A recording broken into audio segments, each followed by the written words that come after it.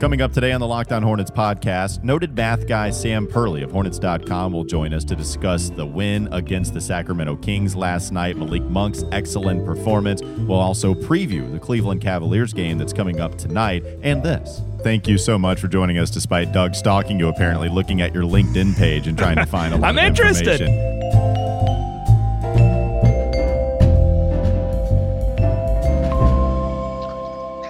You are Locked On Hornets, part of the Locked On Podcast Network. Your team every day. In a minute, cuz we live.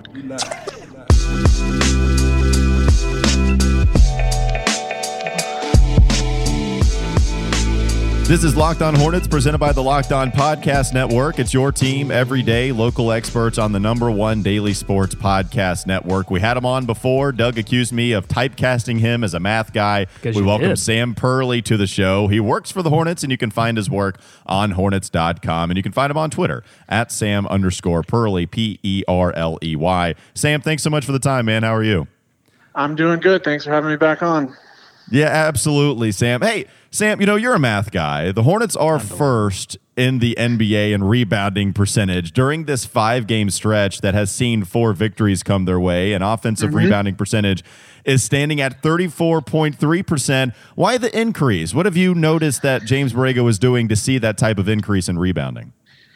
I think to be honest, I mean, you can look at the last 2 games. It's almost by default. You've had to start almost two set near 7-footers, and Biz and Cody is one of the reasons behind it. But, you know, I think it's just one of those things that's finally clicked. It's got to be a rebounding by committee. And you can think about flashback to 2 years ago when you had someone like Dwight Howard who was, you know, bringing down 15, 20 rebounds a night. And this team is kind of bought into this rebounding. Everybody's got to rebound. Everybody's got to crash the boards. You saw it last night in Sacramento, against Sacramento, with Malik Monk having career high 10 rebounds, and he's a 6'1" guard coming off the bench. I think these guys are more and more just starting to buy into the rebounding and being aggressive. PJ was rebounding the ball really well before he got hurt. So I think overall it's finally just started to click that, you know, Terry's been a great rebounder. I mean, everybody is capable of pulling down 5 or 6 boards a night. And I think just at this point of the season, it's really, really starting to reflect in the team's play.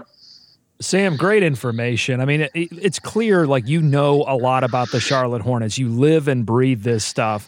And anyone that knows that, if they just go and follow you on Twitter. But what Walker is trying to do is put you in a box. He's trying to typecast you as this person who is just a math guy. You're just concerned with the numbers. And I'm just not going to have it, Sam, because I know that he just wants to make you one-dimensional. I'm good with 2 dimensions, but I think you're a 3-dimensional person. So, Sam, tell us, like, why basketball? Like, why the Charlotte Hornets? What why is behind basketball? Yeah, why basket? I want to know why he's doing this. Like, what is the meaning behind your love of basketball and love of sports? I guess it's my job. Is that a good enough answer? He's a math guy, Doug. Let him go with it. Hold on, Sam. Hold on, because I looked you up on LinkedIn, and you got a master's degree in sports leadership. So there's got to, like, what lies behind that? Yeah, this is not. I mean, I grew up in Charlotte, and grew up rooting for the team. We go back, and then I've kind of been on a long road. This is not where I ultimately envisioned myself end up being, but it's kind of grew to where I wanted to be over time. And I've always kind of been a numbers guy in sports, and went to school for something entirely different in history and sociology at a liberal arts school. And okay. Never really did anything with it, and then kind of latched on at ESPN for a couple years, about 8 or 9 years ago now, and found out that I wanted to, I was, working in sports was going to be something that made me happy, and kind of took the steps to put myself in position to work in it, and went back to school and, interned and did contract work and just did more and more to it. So I've always, I've loved the Charlotte sports scene here. I grew up here, moved away, and then came back about 7 or 8 years ago. So love the NBA. I love that there's something every single game that feels like there can be something different. There's a different storyline, and like you said, different numbers, but not even so much the numbers, there's the human element of it. I really enjoy seeing these guys get better, the relationships they have with players, the chemistry, the team building. I mean, it's all just kind of addicting to me personally. See, that's great, Sam. You're a layered individual, someone who didn't know that they were going to fall in love with this thing. You stayed open, you stayed available to let life happen to you, and that's a great lesson for people who are trying to figure out what this whole thing called life is supposed to mean. All right, go ahead, Walker. All right, Sam, thank you so much for joining us despite Doug stalking you, apparently, looking at your LinkedIn page and trying to find I'm interested. No.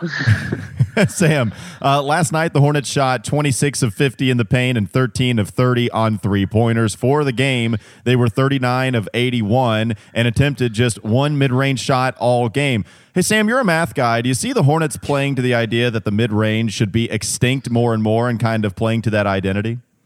Oh, absolutely. I think it was a priority at the beginning of the season, and James Borrego really emphasized it in training camp. And I don't know off the top of my head where they are at rim conversion right now, but I know they were at least 29th last year, maybe even last. So JB put a huge priority on that this season and shooting more threes. And it just seems like you have guys out there that are doing more and more. You've got everybody basically on the floor at this point can either drive to the basket, and if there's nothing there, you've got multiple options. You can pass it out to the three-point range. So I think outside of maybe Biz, and he's been phenomenal in his own, right, everybody out there is can put the ball on the floor, drive, and shoot threes. So the versatility and the balance across the rotation right now. And you're even seeing guys, Cody Martin, the MKG, are shooting more and more from three. So, yeah, last night I'm sure if JB woke up this morning and saw we shot one mid-range shot last night, he'd be pretty pleased with that for sure. Hey, Sam, you're a human being guy, right? Like, you have feelings, Yes. you have emotions, you have thoughts like that are beyond numbers, right?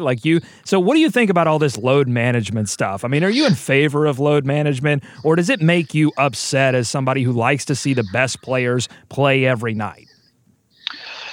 Oh, that's a good question. I think it kind of just depends on the team and the situation. Obviously, if you're a team like the Clippers or the 76ers or the Lakers, and barring some sort of catastrophic event, you're going to be playing 25, 30 games into the playoffs. And then I can understand it right now. I think it's a tough dynamic for the NBA to navigate at the moment because they want their stars on TV. And, you talk about, fans come out if, they can only see LeBron James or Kawhi Leonard once a year.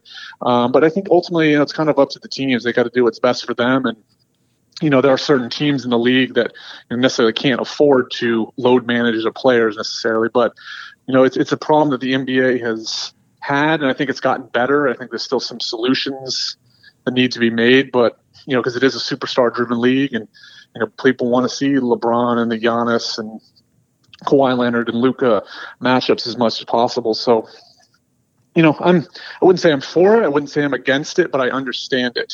All right, great. You're angry about it. Perfect. You can find all this information that I'm dropping, by the way, on Sam Perley's Twitter handle, Sam_Perley. Sam, you did tweet out that Malik Monk, after that performance, was now the second ever Hornet reserve with 20 points on 75% or more shooting and 10 rebounds in a single game following that win against Sacramento. Oddly enough, you mentioned he joined Kings Vice President of Basketball Operations, Vlade Divac, who did it on April 3rd, 1998 versus Indiana as the only other Charlotte player to accomplish that feat. Sam, you're a math guy, so I understand that you understand that the stats can't reach that kind of level because it happens so infrequently. But what about last night's performance from Malik Monk do you think is sustainable to the point where maybe he can play a little bit better this season that I think has seen him kind of go up and down? Yeah, no, it's and another quick oddity is too is Vlade Divac was actually at the game last night traveling with the Kings, so I'm not sure he was aware that him and Malik are now in such an exclusive company. It's a nice factoid. It is weird to see that. But I think, one thing I kind of keep forgetting sometimes is how young Malik is. I mean, he is still 21 years old, which is, he's been in the league at 19 and he's gone through two different coaches. And, there was a little bit of an adjustment. I think the first year people were figuring out what position he was going to play and, kind of figuring out those areas. But last night was about as well-rounded and as balanced a performance as I think he's ever had in an NBA game. I mean, 23 points, shot 9 of 12, and it's at the rim. I mean, the crazy thing is his shooting is so much better this year because he's attacking the rim. The 3-point percentage is a little bit lower than it was the last 2 years, but if he can kind of which is odd because you would think if the 3-point percentage were as high, it would kind of open things up for him to score at the rim. So, but I think he knocked down 2 of 4 last night. The rebounding was great. I mean, he's taking advantage of, being aggressive. He gets the ball. And I think he even jokingly said last night, he said, someone asked me, what was kind of the key behind the 10 rebounds? I mean, I get the rebound, I can go, I can push the ball, and gives him the opportunity to score more. But again, he had a number of great passes down in the paint, pocket passes. I think he had a couple to, I want to say, Biz in the first quarter. I mean, just really, really impressive performance. I think he's finding ways to impact games if his shots aren't falling, which I don't necessarily think was the case his first 2 years. If he wasn't scoring, he wasn't really contributing as much. Now I'd say he might not put up, 15 points a night, but he's contributing with his rebounding. He's had, I think, 2 8-rebound games now this year and a 10-rebound game, all off the bench. Passing's a lot better. He's not turning the ball over, and you can see him definitely much more engaged on the defensive end, and it shows, particularly last night against those talented Kings wing players. Speaking of 21-year-olds, Sam, you're a human being. I'm not 21. I know you're not 21, but you were 21 once, and you've had experiences. Yes, I was. That's you've true. had life experiences. That's just you have math wisdom. right there, you might call it. You may even have regrets, Sam. If you could go back in time to your 21-year-old self, what would you tell a young Samuel Purley? It's a great question. It is. It was a long time ago. You're really touching in deep to my inner Sam and the feelings. That's today. great, because you're a deep person. I believe that. I would just say, just keep doing what you're doing. Way back when I did not think I'd be doing what I am today, but I love what I do, and if I, get as much out of, I was taking a lot of history and sociology classes, I think, when I was 21, or I might have been actually at ESPN at this time when I was. What were you doing at ESPN? 21. I just did stats and analysis, shocker. But I was working, the 6 to 2 a.m. shifts 3 or 4 nights a week, and just plugging stats and watching college basketball and college football, and just doing play-by-play and populating phones and the internet and things like that. So just kind of in the numbers cave, if you will, because as you know, I am a math guy as well. That's right. Sam Purley, the math guy, joining us here. Beautiful wisdom, though. I love that. So many layers. It all circles back. But yeah, it's been a long road to where I got to, and I wouldn't really change anything. I wouldn't go back and do anything different. Just keep doing what you're doing and work hard, and got to where I didn't envision I wanted to be, but certainly where I want to be now. You can find his work on Hornets.com, and you can find him on Twitter at Sam_Purley. A terrific follow. He gives us all those factoids, all that stats, all the information that you could possibly want regarding the Hornets, again, on Twitter at Sam_Purley. Sam, you're a good sport, allowing us to play tug of war with your personality, man. Thanks so much for the time. Yes, thank you. Happy to help. Always. Again, that's Sam Purley of Hornets.com. The original Casper mattress combines multiple supportive memory foams for a quality sleep surface with the right amounts of both sink and bounce. Get $100 towards select mattresses by visiting Casper.com/LockedNBA and using promo code LockedNBA. No spaces, no on in there. LockedNBA, and you can do that at checkout. Terms and conditions apply. If you can't visit Casper right now, you can find this and all other offers from Locked On sponsors at LockedOnPodcast.com/offers. More about the Sacramento game from last night on the other side of the break. This is Locked On Hornets. And would I have liked to see a few more shards? Shards? No, I would not have. That's awesome shards. That's awesome shards. It's time for more of the Locked On Hornets podcast. We talked about it at the end with Sam, but the story of the night clearly was the way that Malik Monk performed. He was playing pretty well all game, and then in the fourth quarter, he was really good. I don't know why you're laughing. I mean, Malik Monk really was amazing last night. I just wanted to talk about him. Doug, was there anything that you wanted to mention about Malik Monk's performance, or maybe if you wanted to apologize, or just anything else that you wanted to say about what Malik Monk did last night against the Sacramento Kings? I don't have anything to apologize for. I don't think I'm on here bearing my soul, giving you my honest opinion of what I see. Now, if a player happens to go out and do something that runs against that, I mean, that's all the better for Hornets. That's all the better for Hornets fans. I'm just telling you what I'm seeing in the moment, and things change. That's what's fun about covering this sport, is that players can do things, do incredible things that go against what all the talking heads are talking about. I think it's clear that this team is listening to our show. I mean, we say things on the air, and then they go out and do the opposite.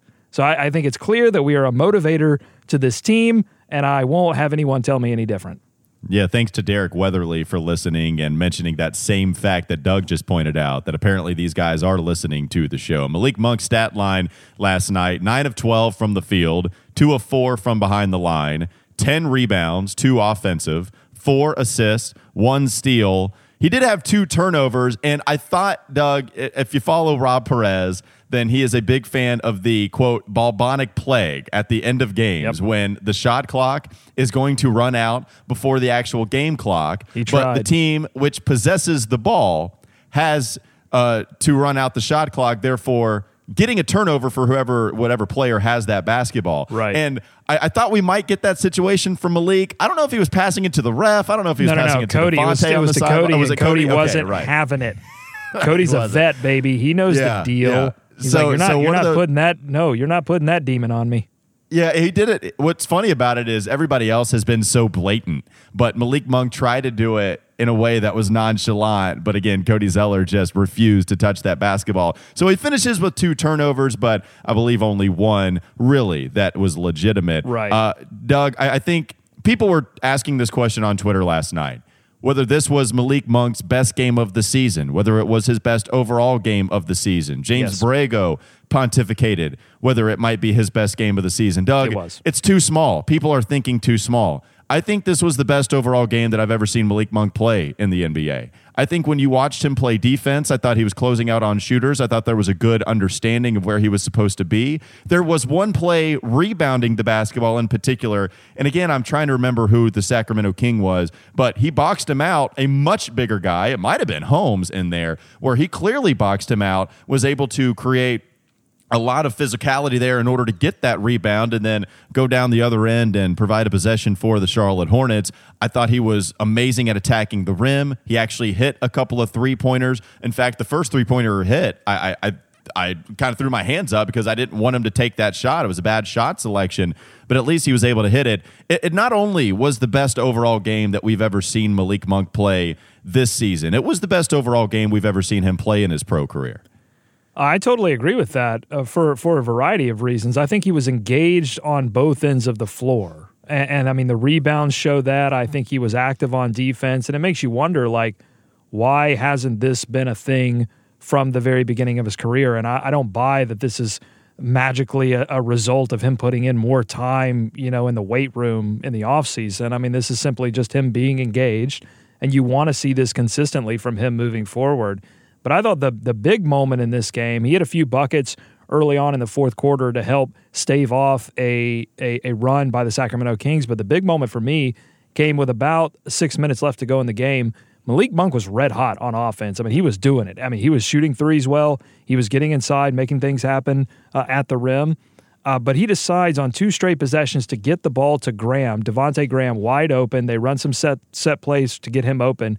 And he passes the ball. Didn't have to. Could have taken it aggressively to the rim, tried to extend his own, statistics for the night. But instead, he has awareness, he is unselfish, and he helps the Charlotte Hornets get a win over the Sacramento Kings. So, yeah, I mean, totally. Best game of the year for sure for him.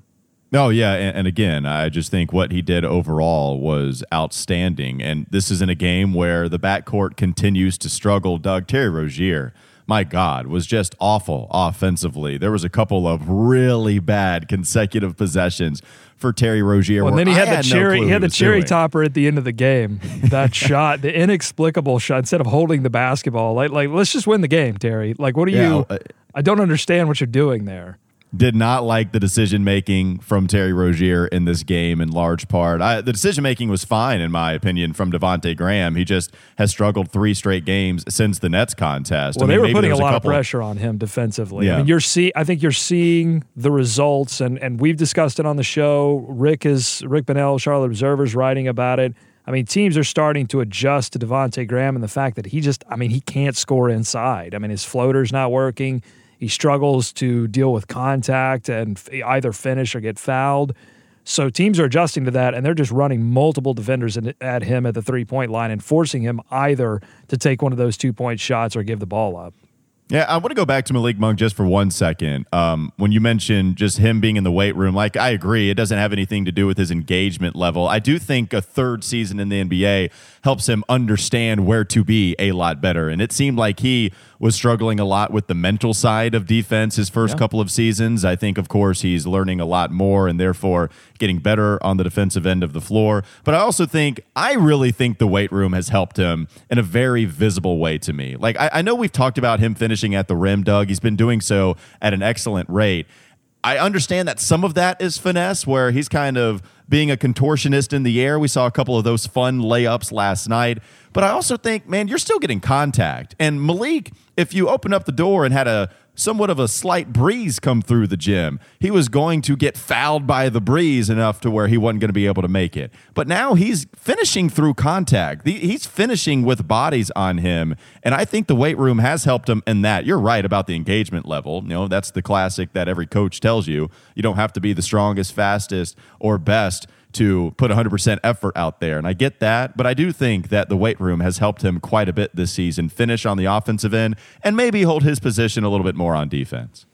Yeah, there was one particular play. He got a great first step. I believe it was either on Fox or on Hield, and he got a great first step off a pass from Devontae Graham, and he drives.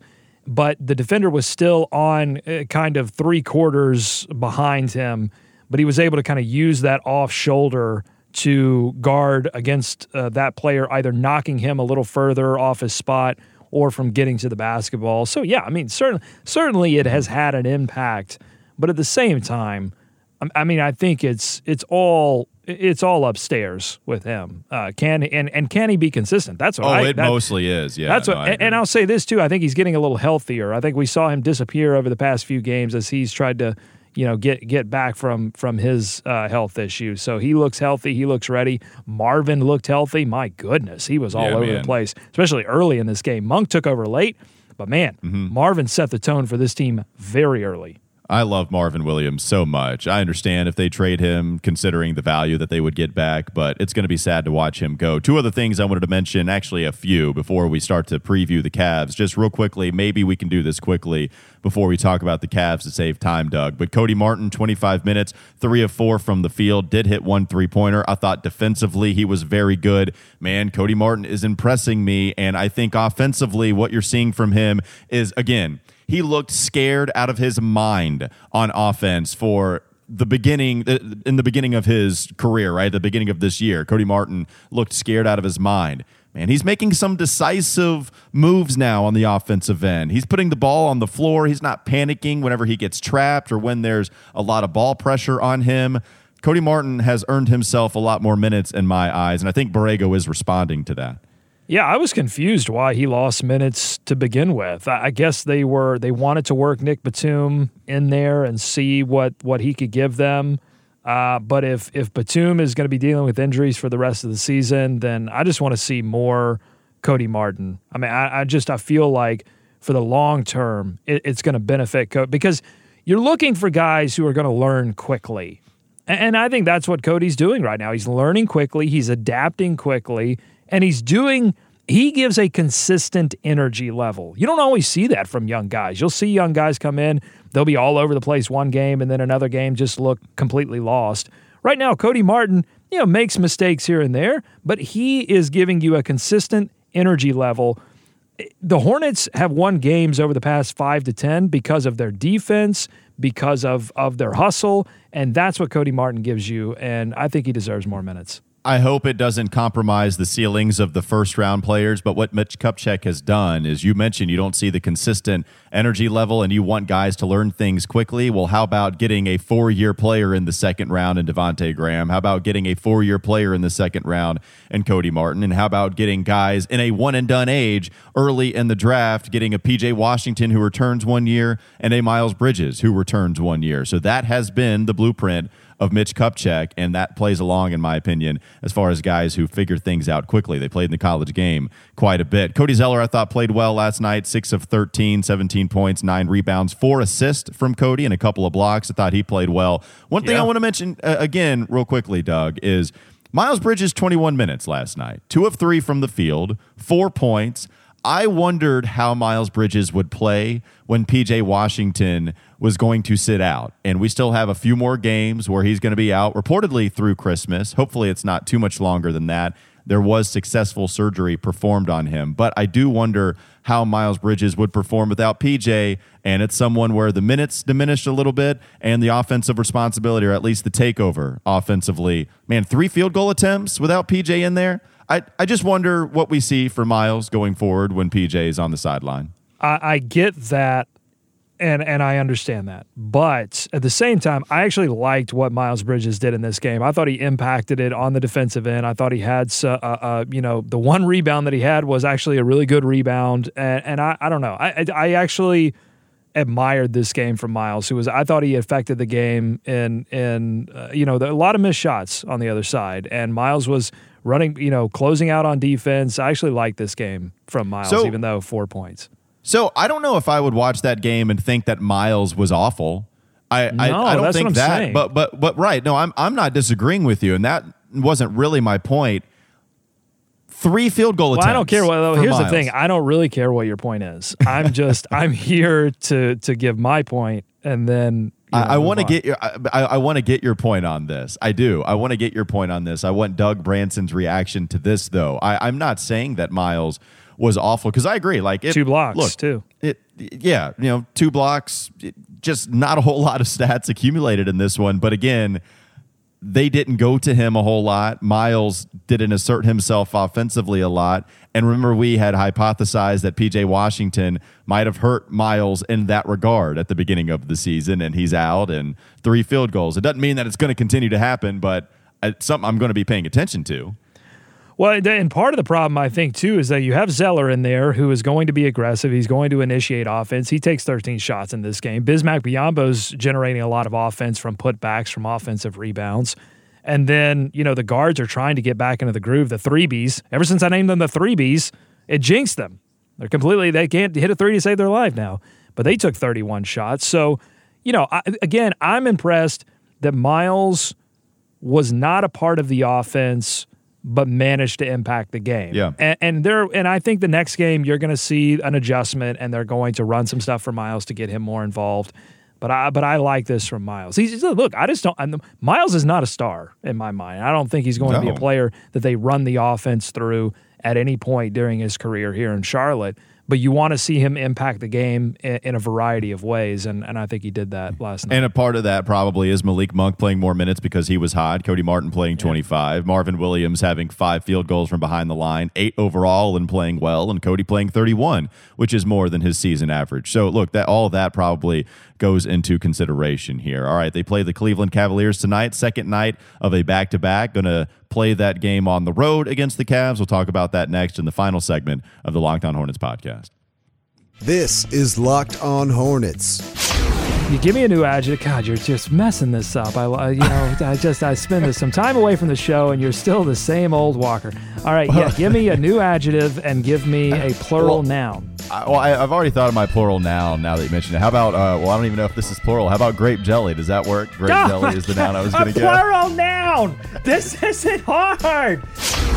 It's time for more of the Locked On Hornets podcast. All right, let's go rapid fire here, Doug. Cavs preview. We got some thoughts from Chris Manning of Locked On Cavaliers. Doug, you're a math guy. Why don't you help us out with some of the stats and some of the thoughts that Chris Manning provided us? Colin Sexton is a goodish scorer, says Chris Manning from Locked On Cavs. Goodish, yeah. Goodish scorer, not a greatish, not excellent. He's not an English guy, Chris Manning is. He's a goodish scorer, but does not pass. So just understand that. They're running this 2-guard lineup right now with Sexton and rookie Darius Garland.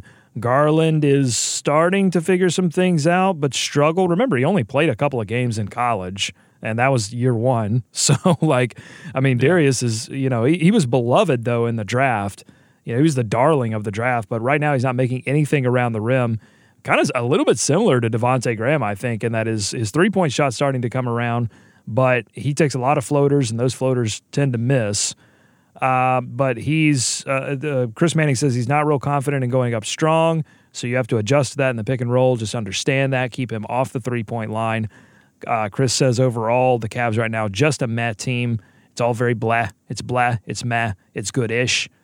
even Kevin Love is off, and Kevin Love I think he's halfway out the door. I just don't think he's not prepared to go and try to win a game for the Cleveland Cavaliers. He wants to go to Portland, baby. He wants to go play with Carmelo. Well, it certainly didn't seem like he was hiding it when he takes the 3-second call in the paint because Darius Garland refused to pass. So, yeah, I think he probably is out the door. Just a couple of stats.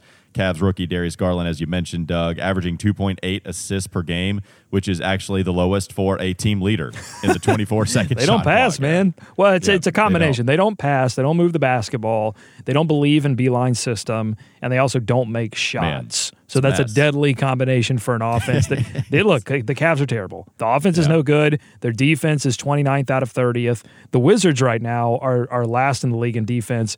And I think they're last by a couple of offensive rating points. Like they are a special kind of terrible on defense. So in any other year, the Cavs would be last in defense if you didn't have the Wizards.